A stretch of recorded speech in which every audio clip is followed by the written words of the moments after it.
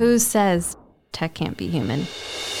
Analyst briefings weren't helping me. Reading articles, it wasn't deep enough for me. I wanted to ask very specific questions and to probe. It's just reinvigorated my whole career, re-energized me, and I urge anybody to just be open to that and not be afraid.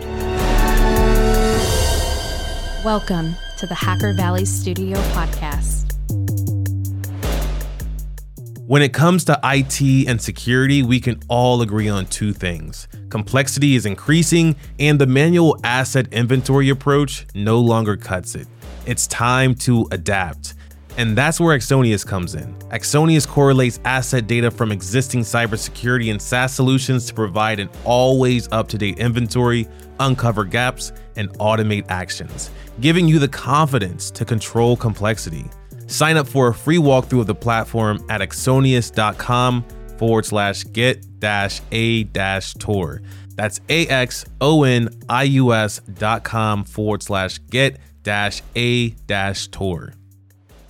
What's going on, everybody? You are in the Hacker Valley Studio with your hosts, Ron and Chris. Yes, sir. Welcome back to the show. Glad to be back again. In the studio today, we have with us a guest that is all about fixing a problem that is massively broken, and that is the relationship between marketers, sellers, and the buyers of cybersecurity technology. In the studio today, we have with us Danny Wolf. Danny is the director of demand generation at Cybersecurity and also host of her own podcast called Audience First. Danny, welcome to the Hacker Valley podcast. Thank you so much for having me on, guys. Absolutely. We had to bring you on because you are somebody that really puts the customer, the practitioner at the forefront of everything that you do. And I would say there's nothing more indicative than that, than one of the domains that you own and use is WTF did I just read?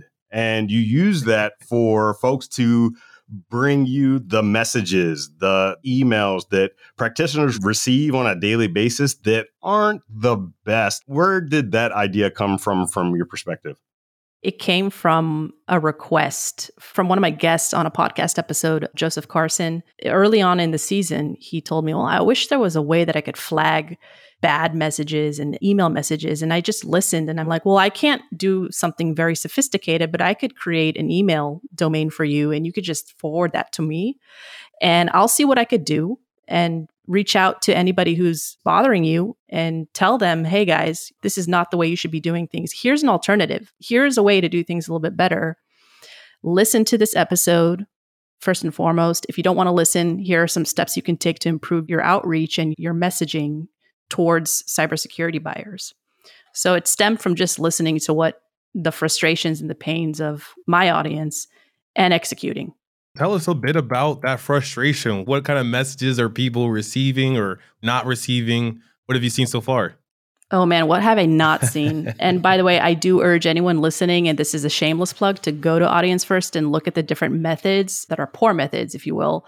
Anywhere from bribes for meetings, which is pretty prevalent in the industry, to making the prospect feel bad because, quote unquote, they don't have time to answer the message, to using prospects as a stepping stone to get to the actual either economic buyer or champion in the industry, or frankly, just sending messages that have absolutely no context or need to the buyer, which is just lazy. You have to identify the problem, do a little bit of legwork to see what is the buyer interested in, who are they really, and what are they trying to solve before you even outreach them. So there are many poor methods out there, unfortunately, poor tactics out there, and some of them sadly are funny. I like to have a laugh here and there, but at the end of the day, I'm trying to help people who are trying to do a good job do things a little bit better. And I know that a lot of security practitioners want to help us marketers and sellers do things better.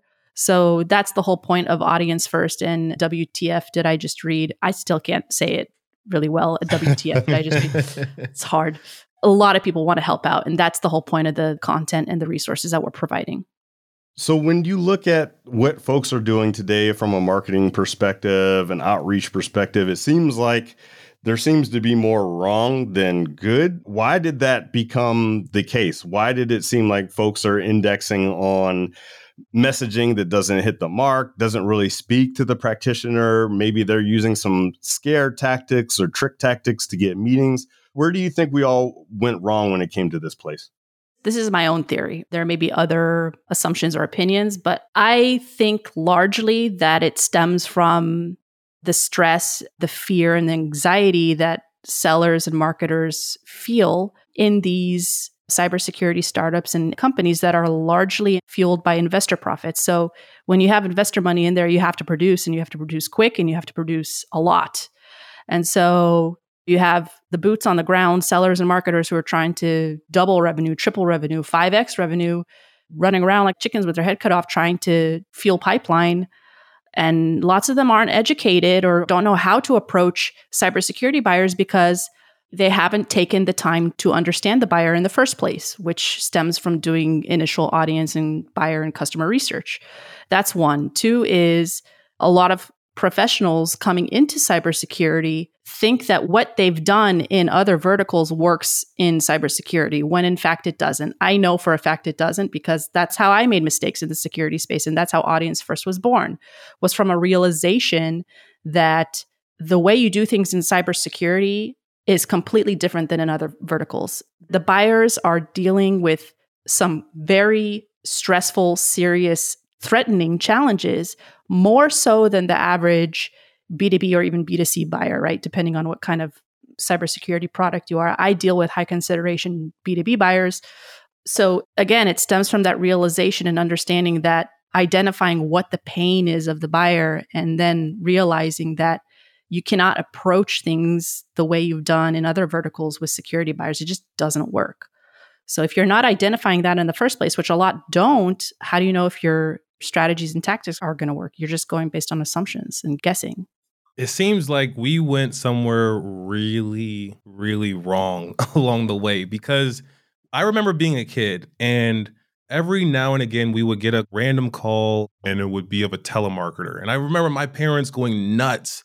They would get so upset, someone invading almost like our space, our home, to sell a product on the inside. Typically you had to do it from the outside way back in the day, knocking on doors. But when telemarketers got the strategy to reach people at their homes, it gave them a new level of access. I think it's the same thing in LinkedIn and social media, even our phones and emails, that we're giving people a level of access to reach us that is a little bit more personal than being outside of our house. But salespeople, marketers are still taking advantage of not being authentic, not really doing their research of the person to begin with. How did we ever think that that was going to work? I'm sure you've worked on so many teams, seen a lot. Has someone just thought, like, I'm going to random dial 100 people, one will pick up, and I'll have this amazing sell? Does that happen on teams? It does, and it happens because the managers who are defining the strategy and the KPIs are setting the wrong KPIs.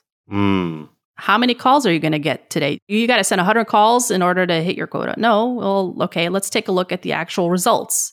How many calls did I make? I made 100. How many actually picked up phone call? 3. How many turned into a meeting? 0. That's not even qualified meeting. That's just meeting to understand if there's need and fit. So companies and teams are measuring the wrong things. It's not about quantity. It's about quality.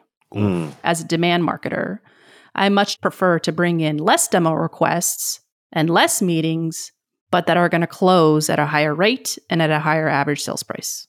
Obviously, I'd like to see that incrementally grow quarter over quarter, year over year, which it should, given you're putting in more money, you're figuring out what's working, you're dialing down, dialing up specific things, right? But I don't expect to bring in 150 opportunities in 1 month. That's crazy, especially for a Series B company. So it stems from what are the right things that we should measure, and then looking back and actually seeing, do we actually have the analytics in place to measure the right things as well, to understand if we're spending money and time in the right places. You just brought up a lot of really good points that I think we need to double click on.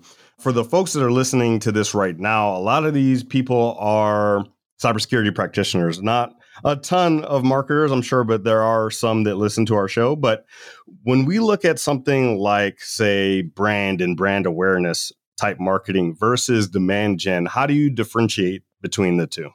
Brand awareness brings demand. You're not going to capture demand or create new demand if people don't know who you are and what you do and what value you're going to bring to them. Very, very simple. It makes 100% sense. When we look at marketing, I feel like for cybersecurity practitioners, it's somewhat of a black box. With sales, the practitioner, they're working with the salesperson pretty regularly. They're giving them feedback, telling them what works about the relationship between them and the salesperson, and what also works between the relationship between them and the product or them and the service. But for marketing, it almost seems like there's not that two-way street. I wanted to get your perspective on it. Is there a lot of conversation and communication between marketers and cybersecurity practitioners, or is it more marketing out, cybersecurity practitioner in, where we're looking at the news or the blogs that the marketing team is driving out?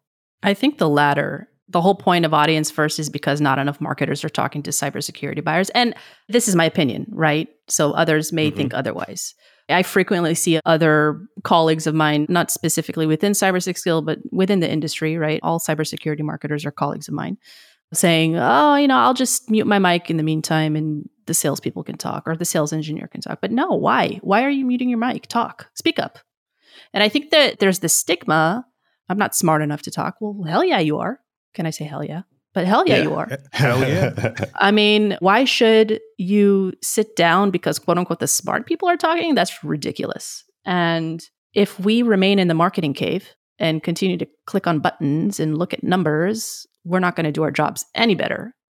So I urge anybody listening who's a marketer on this call, and I urge anybody listening who's a practitioner on this call to foster that bidirectional relationship, to be open to marketers speaking to you and to be open to speaking to practitioners and asking for feedback. Again, shameless plug. There's been great success with Audience First in 4 months. I cannot believe how much the message and the mission has resonated. And it stemmed from me just kind of like sucking it up, literally unmuting my mic and asking for feedback. That's how the whole podcast happened. And I wanted to know how to do my job better because analyst briefings weren't helping me. Reading articles, it wasn't deep enough for me. I wanted to ask very specific questions and to probe. And it's just reinvigorated my whole career, re-energized me. And I urge anybody to just be open to that and not be afraid. Take the plunge. How did it really reinvigorate you? I'm much more creative these days than I was before. I'm thinking about how to do marketing differently. There's validation because the buyer is telling me what doesn't work for them and what does. I just posted about this, about what we're going to be doing at Black Hat. And I know that it's going to work. And we're already seeing the results, right? We're already seeing the right people coming to us and saying, hey, I want to learn more and I want to see how this works. And we're coming from an authentic place where we want to help the industry do things better. And we want to teach the industry something that they haven't learned before. And so it's really powerful. And I'm an athlete, so being able to see numbers go up kind of innately drives me. And I see those revenue numbers go up. I see those opportunity numbers go up. The demo numbers go up. The meeting requests for Black Hat go up, right? I mean, who doesn't want to feel that kind of sense of accomplishment when you see what you're doing impacting a whole organization? And this is just from 4 months collaborating with my team and sharing with my team what to do. I won't say that all of the Black Hat strategy is on me, but a lot of the message that I externally present to my audience on LinkedIn and rarely on Twitter, but mostly on LinkedIn, it's just overwhelmingly satisfying to see that. And not only that, your ability to get a seat at the table increases exponentially once you have those insights in your hand. I mean, I can't believe I didn't do this earlier, to be honest. And I don't know why I was hesitant to do it. The complexity of cloud infrastructure means every organization's security challenges are unique. Whether your challenge is threat hunting, policy management, cloud workload protection, or all of the above, Uptycs helps you quickly identify and eliminate observability gaps in your security program. That's Uptycs. Analytics for the modern attack surface, observability for the modern defender. Check out Uptycs by visiting uptycs.com. That's UPTYCS.com. Thank you, Uptycs, for sponsoring this episode. I feel the same way, and that's exactly why we wanted to have you on the podcast. And that's part of the reason why we do it in the first place is we have these realizations after speaking to amazing practitioners in all walks of life and realize, oh my gosh, there's so much that we can take and use in our current day-to-day. Like working with marketers, they can give you so many ideas for amplifying your own message. Like if you have a great technology or a great open source project, really working with a marketer and understanding their world is going to help you with your messaging and vice versa. Marketers are doing such an amazing job at pushing things out. But what about understanding the cybersecurity practitioner? Like building those relationships is so important. And I see that you're doing that constantly through your podcast, through your LinkedIn. Since building relationships with cybersecurity practitioners, what have been some of the things that you've learned and taken into your own day-to-day? Recently, I learned that cybersecurity practitioners are equally curious to understand how to communicate internally to their audience, which is huge. Mm-hmm. So if I'm interested in probing, asking the right questions, learning how to build authentic relationships with my audience, I actively have a framework for that. How can I help my audience, the cybersecurity practitioner, do that within not just how can I not just help the marketers and the sellers, but how can I help the practitioner who's innately kind of in a technical spot develop those soft skills and communicate in terms that resonate with their audience? They're equally curious to learn how to do that. Many, not all, but many, because you either have to communicate to your CFO, or you have to communicate to the board, or you have to communicate to sales or to the CMO, right? It's when you're in the organization and as a security practitioner, you have to be able to support the business. It's not just about the technical side of things. So right. I talk to a lot of people who are not used to translating numbers to speak that resonates to their audience. They're not used to translating tech to business speak. Mm-hmm. So it's interesting, and it's really also very rewarding to be able to say, hey, here, this is how you could do it. It stems from understanding what is their challenge, and it stems from understanding how to ask the right questions so that you can essentially sell your story to them in words that mean something to them. Right. I couldn't agree any more with what you just said. One thing that I have to be a little self-reflective when we're talking about cybersecurity practitioners as buyers is honestly, I think we're a tough bunch. We are a tough bunch to get through to. We're a tough bunch to have conversations with at times. How would you compare the average cybersecurity buyer to, say, other buyers in the technology space? Is it harder? Is it easier? Is there quirks that you tend to see more often than not? Interestingly enough, the buyers that I speak with in security versus other industries, I've worked in the pharma industry, the big pharma industry. Oh, don't even get me started with that industry. Worked in IT industry selling cloud tech. Security buyers actually are much nicer, to be honest. Great. I mean, again, I have my opinions. Maybe it's because a lot of the security practitioners that I speak to have this mission to really help people at the end of the day because their job is to protect. And so I'd say that there's a heightened sense of sensitivity to these people that they have, or empathy, if you will. In some, not all. There are some sharks out there. But yes, they are a tough bunch to crack in terms of going in for the ask. And there's a process to going in for the ask. And I have that process. I'm developing that process. It's pretty universal, to be honest. It's not social engineering, but it stems from being innately curious, genuinely curious, to developing a relationship, to then being able to ask for something in return. It doesn't happen on the fly. That's why cold outreach doesn't work. Because how can I trust you if we haven't established a relationship? I have no idea who the hell you are. Right. Why would I scratch your back, or why would you scratch mine if I don't even know who you are? Like, the whole point of security is not to trust everything that you see. Mm-hmm. So trust and credibility is huge, a huge part of that. And establishing authentic relationships is a huge part of that. And then again, why it doesn't work all the time, because it stems from that initial problem that we talked about in the beginning of the conversation. I want to go back to demand and brand for a second because what you said was very interesting just now. And I think it kind of goes to the marketing challenge of you're describing almost building a relationship with the problem space of an industry, but also with the people working in that industry. But what about when you're on the marketing, whether it's the brand or demand side, and you're trying to get people to do something, but you actually don't have access to them. You're not speaking to them in their inbox or on the phone. You're doing it through another means. How do you build that level of trust and relationships that way?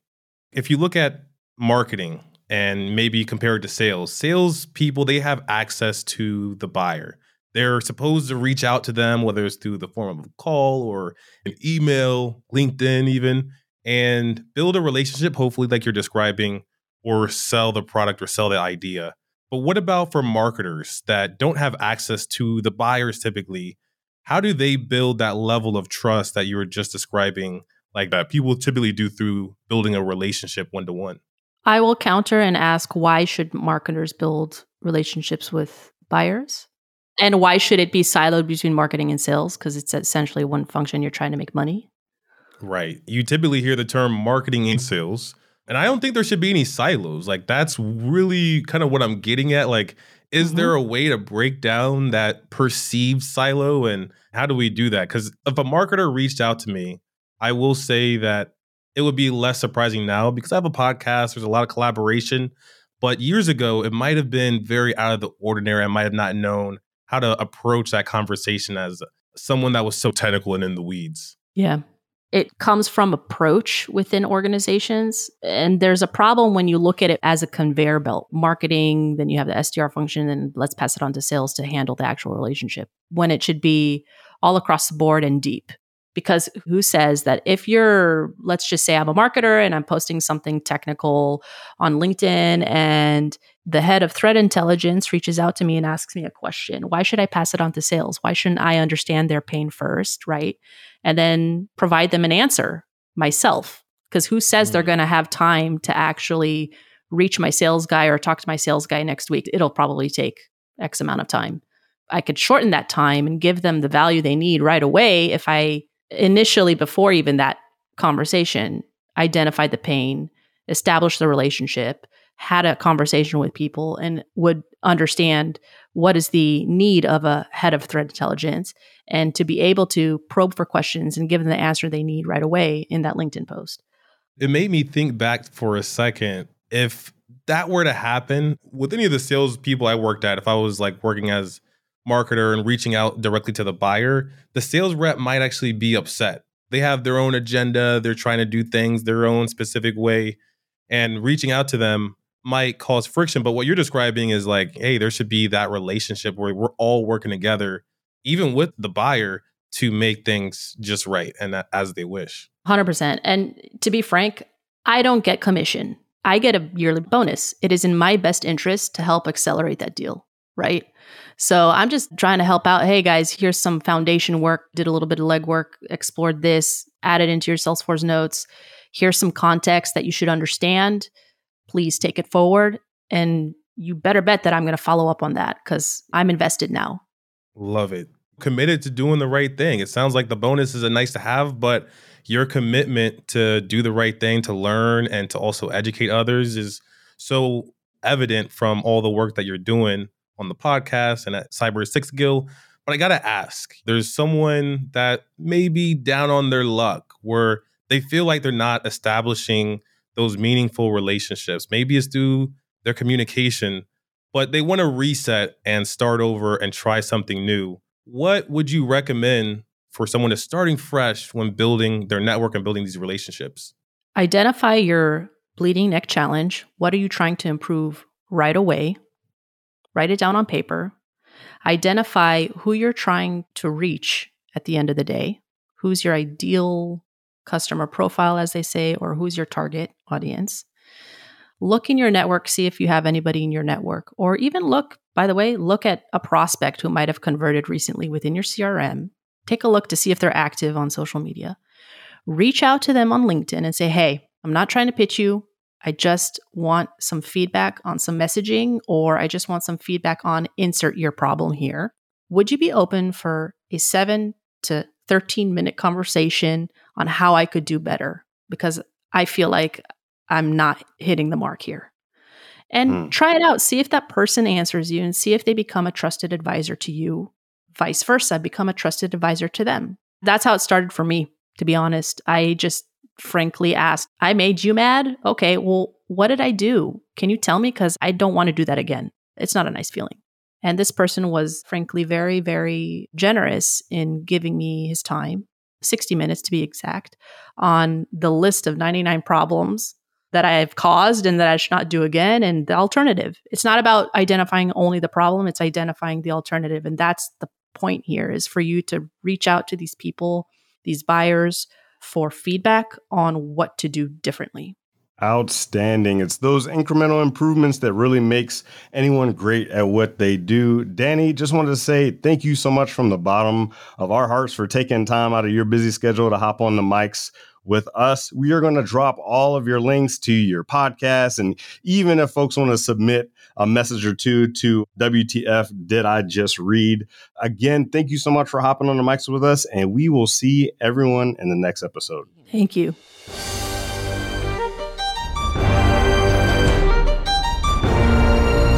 If you found value in this content, it would mean the world to us if you shared it on social media, sent it to a friend, or talked about it over coffee.